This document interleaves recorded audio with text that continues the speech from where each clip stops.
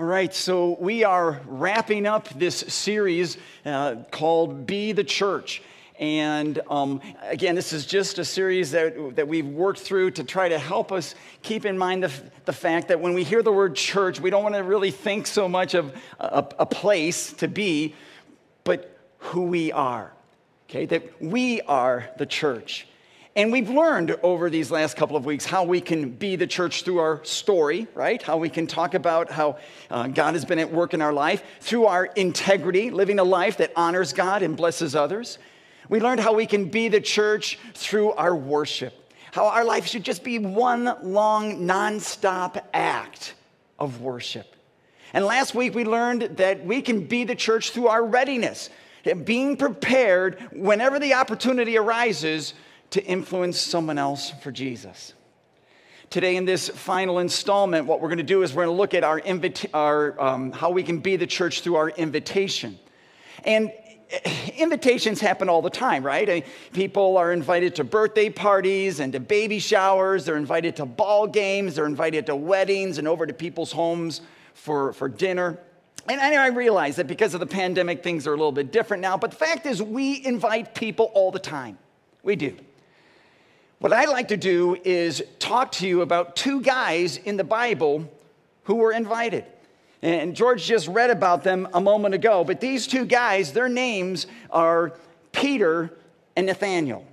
Peter was invited by his brother, Andrew, and Nathaniel was invited by his friend, Philip. They were both invited to meet Jesus, and it changed their life. I'd like to just reread this section that George read a moment ago from John chapter 1. It says this. There it is. Andrew, Simon Peter's brother, was one of the two who heard what John had said and who had followed Jesus. The first thing Andrew did was to find his brother Simon and tell him, And he brought him to Jesus. Jesus looked at him and said, "You are Simon, son of John. You will be called Cephas," which when translated is Peter. So that's how Peter got his name. The next day, Jesus decided to leave for Galilee. Finding Philip, he said to him, "Follow me." Philip found Nathanael and told him, "We have found the one Moses wrote about in the law, and about whom the prophets also wrote, Jesus of Nazareth, the son of Joseph." "Nazareth? Can anything good come from there?" Nathanael asked. "Come and see," said Philip. So just as Peter heard about Jesus from his brother Andrew, and just as Nathanael heard about Jesus from his buddy Philip, I want you to understand that for us to be the church, we need to just keep in mind there are people in our circle of influence who may never encounter the life-changing love of Jesus Christ unless we invite them. Now again, I get it, COVID-19, and so invitation's going to look a little different. I get that. But really, an invitation can happen in any way, shape, or form. You just use your imagination. An invitation can be just an invitation to have coffee together or have a light lunch. And there you can share your story of how God has been at work in your life, or maybe draw out some of those illustrations that we looked at last week. It could be, of course, an invitation to come here, to join you for worship, right? Or if you're watching online, to join you online, and then to talk about it. Talk about what they heard and learned afterwards. It could be an invitation to come to your small group or to a Bible study or to maybe help somebody that you know is in need. Actually, your life can be an invitation, right? An invitation where you can expose them to Jesus and what it means to be in the family of Christ. The key, though, okay, the key here is offering the invitation. That's the key. So to be the church, one of the ways for us to actually do that, be that, is through our invitation. For that to happen, though, there are a couple of steps, okay, a couple of steps that you need to take that need to happen. Okay? And step number one for you to be the church through your invitation is to believe that Jesus can change lives. This sounds almost ridiculously obvious, but it is so absolutely critical. You have to believe. You absolutely have to know in your heart that God, in the person of Jesus, has the capacity to change another person's life and soften their heart, make it receptive.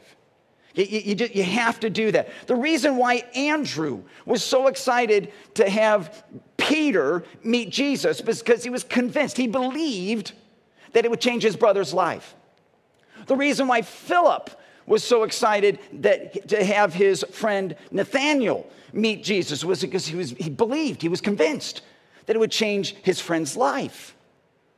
And while it is true that God calls us to be the church, and calls us to be the church through our invitation, before we can even go there, this is just fundamental truth. We have to believe that Jesus can and will work in the heart and the life of, our friend, our coworker, our classmate, our coach, our teacher, our family member, our neighbor, whoever it is.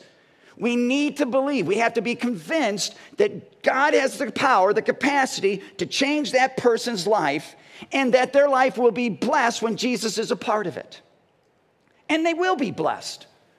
They will be blessed. I mean, for one thing, when Jesus is their Savior, okay, when He's their Savior as a gift of God's grace, their sin will be forgiven and they will have the promise of eternal life. Right? As the Holy Spirit works inside of them, inside their hearts, and they believe for themselves that Jesus lived and died for me personally, when they believe that, they will be blessed. In 2 Timothy chapter 1, verse 10, it says, Christ Jesus has destroyed death and has brought life and immortality to light through the gospel. That is one blessing. A second blessing, though, is that because of Jesus, they will also receive freedom and strength for the here and now.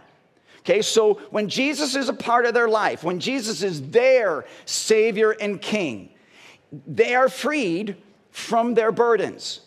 Got it? They are given power to face whatever difficulty they may face. George read this just a moment ago. This is how cool the Holy Spirit works. We did not talk about this verse. But in Matthew 11, verse 28, Jesus says, "Come to me, all you who are weary and burdened, and I will give you rest." So here's what I want you to do. I want you to think about those people in your sphere of influence. And some of those people are weary and burdened. Okay, some of them are fighting with financial problems. Some of them may be wrestling with emotional wounds. Some of them may be struggling with physical pain. Some of them may be dealing with the burden of regret or shame. Okay, you know people, I'm thinking, in your sphere of influence whose lives are broken. Right? Their world is a mess. Of course, along with those people, though, in your world of influence, are other people whose lives are just going well for them. Life's going well. It's going well financially, physically, emotionally, relationally. Life's going well. And that's fine, but here's where I'm going with all of this. I want you to think about those people in your world of influence, and I just want you to ask yourself this question. If you're going to be the church through your invitation, do you believe that that person's life will be even better if they know Jesus? Do you believe that their life will be even more blessed if they encounter Christ?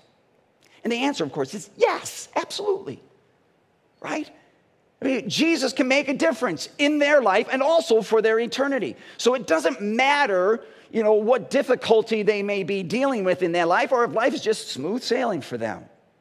You just understand that Jesus has the ability, you have to believe that Jesus has the ability to change their life and make it even better. Okay? And to be the church through your invitation, you have to believe that. That's the first step. Second step is to recognize that Jesus wants to use you. Yes, Jesus loves to use his church and the people who work there, like pastors and teachers and other staff and lay leaders and other church volunteers. But he also wants to use each and every single one of you. No exceptions. All of you watching me right now online. He wants to use you. Okay, you, all of you, you are part of his family for a reason, right? You are where you are in your life for a reason, right? We talked about this last week.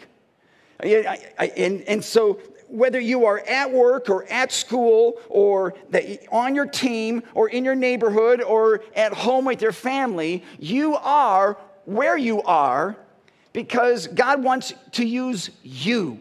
He wants to use you to influence others for Jesus. God put Philip, I mean, think about it. God put Philip into Nathanael's life for a reason, didn't he? He made Andrew Peter's brother for a reason. And I know it's tempting to think, oh, I can't invite somebody. That's just outside my comfort zone. And I understand that. But please realize you may have access to this person. That you may have access to this teammate, this classmate, this neighbor, this relative, this friend in a way that I don't. And no one else here either. So just please understand, you may be the only Christian in that person's life. And even if you aren't the only Christian in that person's life, it may very well be that you are the only one who is taking the time to just think about them right now. Before Jesus ascended back into heaven, he told his disciples these words. And these are the same words that Jesus says to each and every one of us here today. Matthew, these are familiar words. It's Great Commission. But it's basically Jesus saying, I want to use you. Okay? Jesus says this, go and make disciples of all nations, baptizing them in the name of the Father and of the Son and of the Holy Spirit, and teaching them to obey everything I have commanded you. God wants to use you. And one of the ways that he will use you is for you to be the church through your invitation. Step 3. Okay, to be the church through your invitation, identify the people in your sphere of influence. So here's why I'm going to get you to just think about for a second those people in and around your life, right? People who have proximity to you. And these are people who, again, we're talking about people who are outside of God's family, okay? People who may not know Jesus. They may know about Jesus, but they don't know him as their Savior. There's a difference. And I want you to think about the fact that, again, God has put you where you are in proximity to these people for the very reason that he may want you to influence them for Christ. So, as Paul says here in Colossians 4, verse 5, Paul says, be wise in the way you act toward outsiders. Make the most of every opportunity. So God wants you to make the most of every opportunity with those people who are in and around your life. And so here's what I'm going to do. I'm going to put up this little graphic, as you can see on the screen. And if you're watching, you can see it on your screen as well. And if you have a sermon outline, it's there. What I want to do is I want to work through these different spheres of influence. And so, you know, the smallest, the middle circle, those are the people closest to you. And then the farther you go out in those rings, those are people who you know less and less, right? And so here's what I'd like you to do. As I go through each of these areas, these different spheres of influence, I want you to be thinking about people in each of those areas. I want you to be thinking about people who really need God in their life right now. Maybe they've been disconnected from God. Maybe they're going through a dark time in their life. Maybe they don't even know about who Jesus is. There's no connection. But I want you to be thinking about these different individuals. And as we go through each of those sections, I would like to challenge you to write down 2 or 3 names for each of those, okay? So don't just mentally think about them, write them down. Write them down because then you'll have it in a tangible way. So let's work through this, all right? The inner circle that I want to look at with you is, we're just going to call that family, right? Those are the people who are closest to you. It was what Peter and Andrew were. They were brothers. Andrew's following Jesus. He goes to his bro, Peter, and he says, you got to meet Jesus. So who are the people in your family Okay, who are the people who need to meet Jesus in your family? And again, maybe they've just been disconnected from God over the years, kind of drifted away, or maybe they just, they're going through a time of difficulty right now. But who are those people in that area for you? And this could be anybody. This could be your spouse. It could be your parent. It could be a child. It could be a sibling. It could be your niece or nephew. It could be an aunt, uncle, cousin, in-law. It could be anybody. But who are those people that who are those people whose lives would be better, who would be blessed if you invited them to encounter the life-changing love of Jesus Christ? Okay, write down a couple of names. The second circle would be those that we're going to call friends. Now, this is Philip and Nathaniel, right? They were buddies. And Philip, when he was following Jesus, first name that popped into his mind was his friend Nathaniel. And at first, Nathaniel kind of says, not so fast, I don't know about, and Philip, he just continues on. He says, come on, just check it out. So who are the people in your circle of friends? And I'm talking about the guys, the people you hang out with. These are people that you would call when you're in a jam. These aren't just casual acquaintances. These are close friends. So who are those people in your life, your circle of influence called your friends, whose lives would just be completely transformed if you invited them to encounter the life-altering love of God in Jesus Christ? Who would those people be? So write down 2 or 3 names. The next circle, the next ring after that would be coworkers and classmates. And I know for those of you sitting here or even watching online, okay, you may be both. You may be a student and work a job. Some of you are retired and, well, that's, sorry, you don't have to pay attention now. No, that's not true.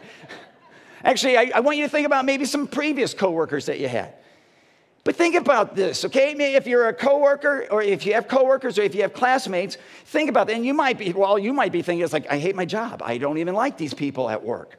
Or you might be thinking, I don't like anybody at school. And you know what? I get that, okay? I fully understand that. But remember, God has you where you're at for a reason. Even if you don't like the place, even if you hate the place where you're at, He's got you there for a reason. You have to keep that in mind. So who is it who might be there that God is looking for you to use to influence them for Jesus? Maybe it's the person who always comes in and they're just grumpy Gus's. They're always just in a bad mood. They got the Eeyore syndrome. It's another day. And you just be like, what's up? Or maybe it's somebody at school who's just kind of a loner. They're very quiet. Maybe they get targeted. Maybe it's somebody who's just always cruel and mean. Whoever it is, who do you know there in either of those environments whose lives could be just completely turned upside down if you were to invite them to experience the transforming love of Jesus Christ? Now, understand, this circle, these aren't your friends, okay? They're not as close as your friends, but they are known by you and they have proximity to you. So who would those people be? Who would those be? Just name 2 or 3. Just write 2 or 3 names down. And then this final ring, this final sphere of influence would be those I'm just going to call neighbors and others. And this could be somebody who lives down the hall from you in your apartment. This could be the person who lives across the street and 2 doors down. But this also could be somebody in your aerobic class or you see at the gym on a pretty regular basis. This could be somebody that you get your coffee from at Dunkin' Donuts every morning. I don't know. It could be somebody that you and their child, they're in the same team or pack or group or whatever, and you see them at competitions or meets or games. And even though, again, you know them, they're not your friends, but you just know them because you share something in common. So who would those people be? And maybe you don't know their name. So then just describe them. It's the guy with the beard. Or it's, that's Billy's mom, whatever. So those are the people in your sphere of influence that I want you to be thinking about, right? I want you to think about each of those areas. Now, just quick review.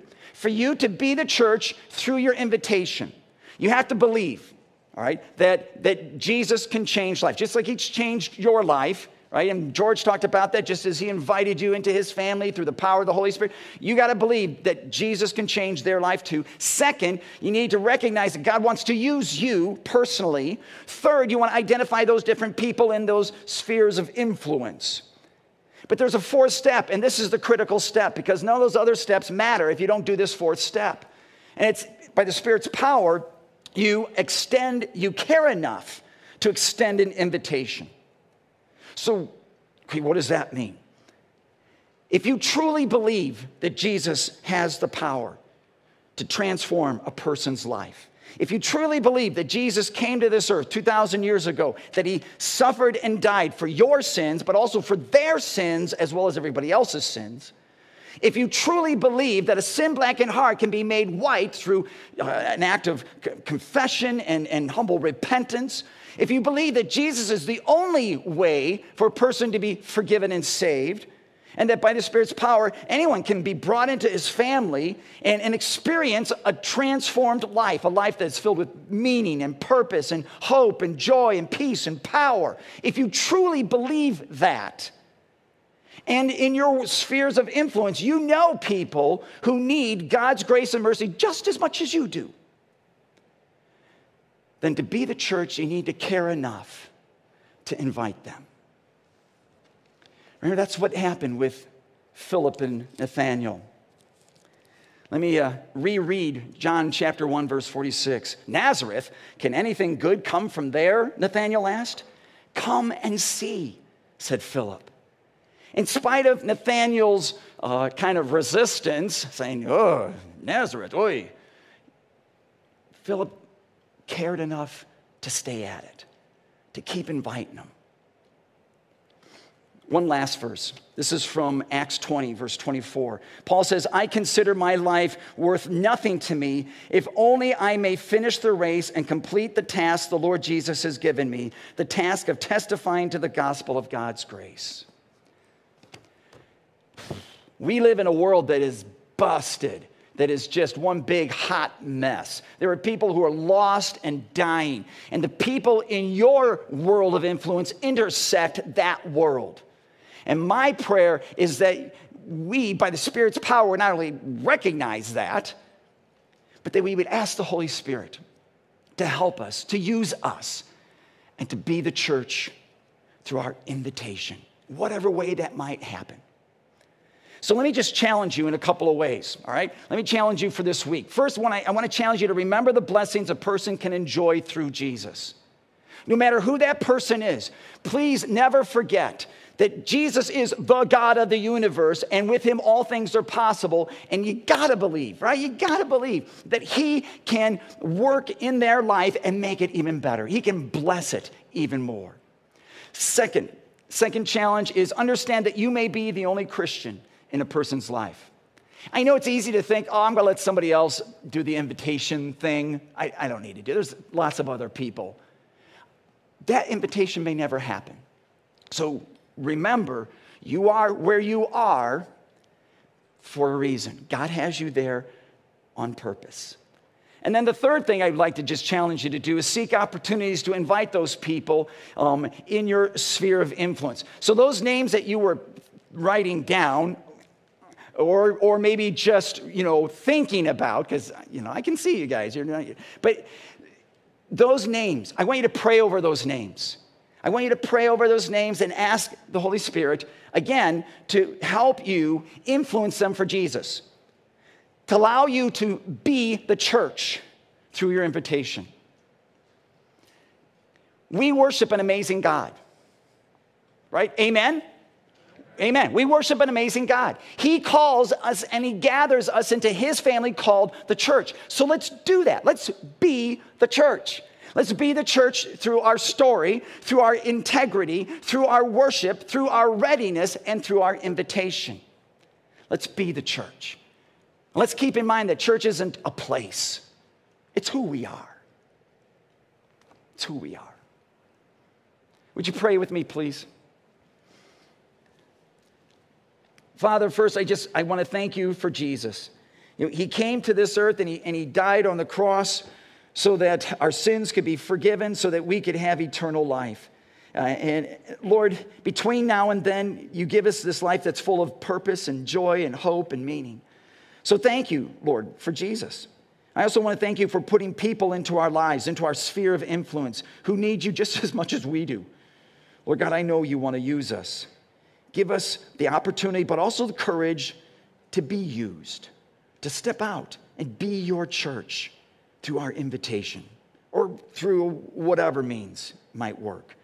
Thank you for this series, and thank you for blessing us through it. We love you, and we pray all this in Jesus' name. Amen.